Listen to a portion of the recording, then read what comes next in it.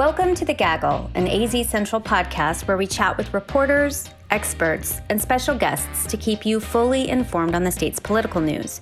I'm your host, Yvonne Wingett-Sanchez. I cover national politics for the Arizona Republic. And I'm Ron Hansen, also a national reporter for the Republic. In today's episode, we're taking a look at the upcoming legislative session. That session begins on January 11th. We'll break down what to expect with the newly elected legislators, and we'll look at how battles fought in 2020 will spill over into this year.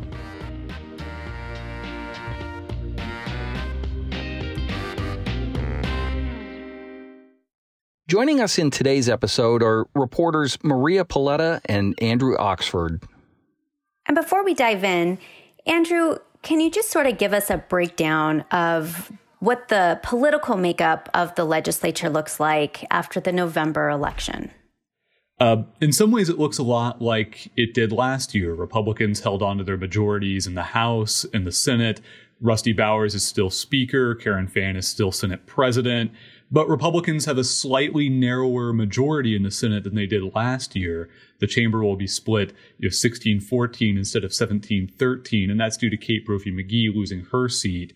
That signals, too, how the Senate Republican caucus has also shifted. It has moved further to the right with Kate Brophy-McGee's defeat, Heather Carter's defeat in the primary, and you've got Nancy Barto, Wendy Rogers, and Warren Peterson joining the Senate. So in some ways, it's a more conservative Senate, even if the Democrats have a larger minority. Meanwhile, the House is still split 31-29 like it was last year. It has a tight margin, but there's disunity in both caucuses. As we record this, Arizona, for the second time now, has the highest known coronavirus infection rate on the planet. How are legislators going to safely convene in the chamber, and is the pandemic going to change their ability to meet? Yeah, I don't know that you can do it safely, but they're going to do it. The Senate, for example, will require everyone wear masks in rooms with more than one person. And, that means on the floor of the Senate, too.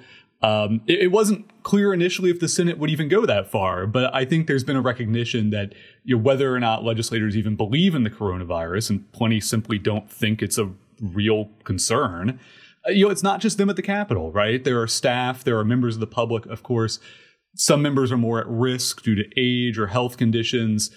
And some legislators have gotten COVID-19 and been very ill. So in order for the place to function at all, they had to do something. So there are some precautions like that and temperature checks on entrance. I'd expect to see a lot of lawmakers also participating remotely when possible, so they aren't on the floor of the chamber. So they're going to be working, many of them, at least against the backdrop of a pretty physically, potentially lethal building. What sort of issues do you think we're going to see both the House and the Senate take up? Yeah, the world's changed a lot since they last met, and I think COVID will obviously demand a lot of attention. Maybe not in the way folks would expect, though. The governor's handling of the pandemic has obviously frustrated Democrats, it's frustrated Republicans, but I don't see a clear alternative approach emerging from the Capitol. So I'd expect to see the legislature work on, for example, shoring up the fund that pays unemployment insurance claims, maybe work on liability protections. Several Republicans support actually ending the emergency order the governor issued at the start of the pandemic, which would end restrictions on businesses and the like. But it's not clear what would fill the void left by those policies, if anything. And I don't think there's enough support for that among Republicans. Democrats have backed increasing the size of unemployment insurance payments. Arizona's payments are very low compared to other states, and they've supported extending tenant protections, for example. But I don't see a ton of support for that among Republicans, right? So, besides COVID, I'd also expect to hear a lot, maybe even more than you hear about COVID, about the last election. Expect to see, legislation that will change how Arizonans can vote, change how votes are counted, and make it harder to put propositions on the ballot. After all, not only did President Trump lose Arizona, but Propositions 207 and 208 passed. Those are both policies that the legislature would not have approved. And we know they don't like voters going around them. Maria, 2020 was a tough year for the governor. In July, 63% of Arizonans polled said they disapproved of how Doug Ducey was managing the COVID-19 outbreak. And in some ways, Arizona's COVID numbers are worse today than they were back then. How will Ducey's handling of the pandemic impact this legislative session? Well, again, he's definitely drawn criticism from Arizonans and lawmakers of all stripes, from those who believe he could be doing much more to protect Arizonans to those who feel he's already overstepped his authority in implementing mitigation measures. His earlier stay-at-home order, in particular, really heightened tensions between the governor and some conservative lawmakers who'd promised their constituents they would get them back to work quickly or as soon as possible. As Andrew mentioned, some of those legislators have since moved to curtail Ducey's executive powers, and a committee has actually been established to clarify the governor's statutory authority when crises or disasters drag on, as the pandemic has. Some on the right want to give the legislature much broader power to intervene in those situations, while there are some other lawmakers who basically want to cement certain executive powers so that governors have the ability to act quickly and decisively in emergencies. Then I would say there's also the question of whether Ducey will use his veto power on bills proposed by some of these legislators who've publicly and aggressively criticized him, assuming those bills reach his desk. If you remember, a couple of years ago, he vetoed 10 bills, I believe, in an attempt to force the legislature to pass a budget and push through his teacher pay raise plan. So just to remind our listeners, the governor continues to face criticism from those in the far right of his own party. He's been criticized for certifying President-elect Joe Biden's win here in Arizona. He continues to be on the receiving end of pretty intense criticism by two members of Congress, Andy Biggs, a Republican, and Paul Gosar, also a Republican, as well as state Republican leader Kelly Ward, who may hang on to her position with the state GOP, which continues to give her a pretty big platform, not just locally, but nationally when it comes to criticizing the governor and other more moderate Republicans. So how does this tug of war between the far right and the more moderate branch of the party play out in the legislature? And how do you foresee the governor navigating that in this upcoming session? Well, he doesn't really have the political standing for big legacy projects right now. So I think there are a couple of ways this could play out. And in my opinion, it largely depends on the agenda that he lays out in his State of the State address coming up later this month. Two of the only sure things legislation-wise, as Andrew mentioned, are pandemic-related bills and election-related bills. If Ducey's agenda ends up heavily focusing on pandemic relief, he could maybe find allies in coalitions of more moderate Republicans and Democrats. Those types of alliances haven't really been needed in recent years, with Republicans dominating the legislature. But with the level of splintering you described, or that we're seeing happening within the GOP, that could change. Now, that said, the governor could still find some pandemic-related common ground with harder right Republicans if he supports their effort to expand those business liability protections Andrew mentioned. If the governor's agenda ends up including some more red meat issues unrelated to the pandemic, I think those items could still succeed with different types of Republicans, unless this becomes an all-out anti-Ducey at all cost session. That's certainly possible, but it does seem somewhat unlikely to me, because even though a lot of lawmakers are upset with the governor, he does still have allies in the legislature, even though they may not be as loud as some of his opponents. For example, House Speaker Rusty Bowers internally told lawmakers they were effectively powerless to change the results of the November election, which indirectly backed up Ducey's certification of the results. And Senator-elect TJ Shope is another key voice who's publicly supported Ducey.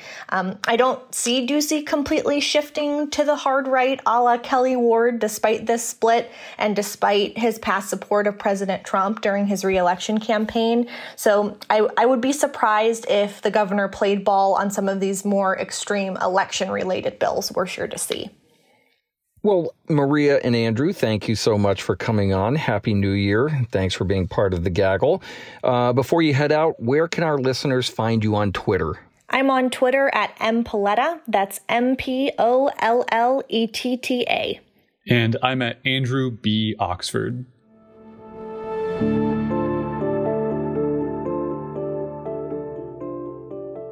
All right, listeners, let's dive into some afterthoughts. Yvonne, this really sort of begins the final phase of Doug Ducey's term as governor with this new legislature that he'll be working with. It's more conservative, as Andrew noted, in some ways. It's also coming at a time when Washington, D.C. is sort of in transition, ending the Trump era and shifting to the Biden era.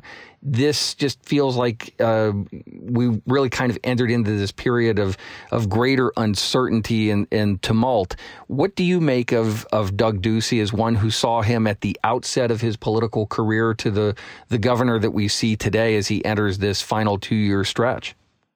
So it's been an interesting evolution of, I think, the governor's sort of political career and perhaps ambitions here in Arizona.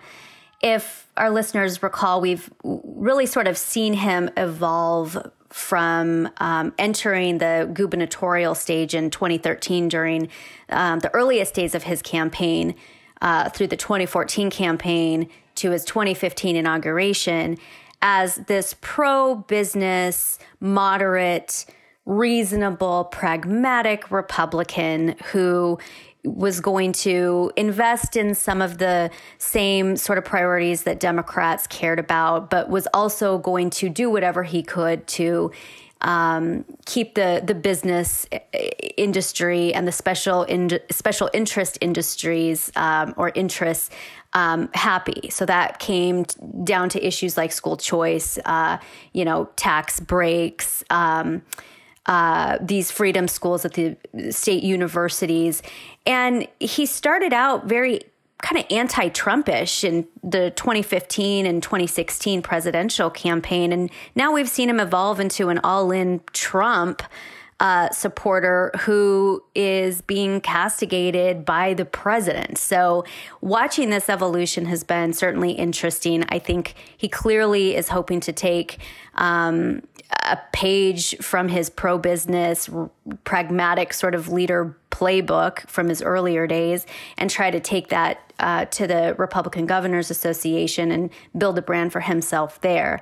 It'll be interesting to see how that translates here in Arizona and whether or not it helps him in his final days as governor here in Arizona. It seems to me that the people who have elected him and have watched him over the last 6 or 7 years or so already have such a clear opinion of him. And depending on what that opinion is, if you're a state lawmaker, it could be difficult for him to achieve some of these more meaningful agenda items that Maria sort of alluded to.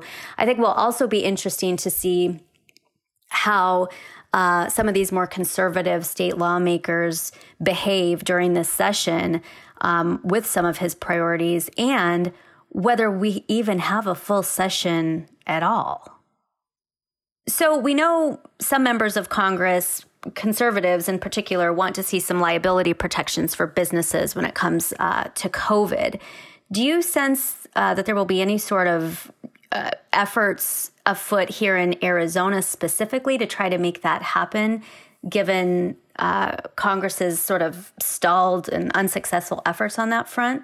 Yeah, they might be thinking about it, but it's really unclear at this point where the governor wants to go and how far the legislature is willing to support him on anything COVID related.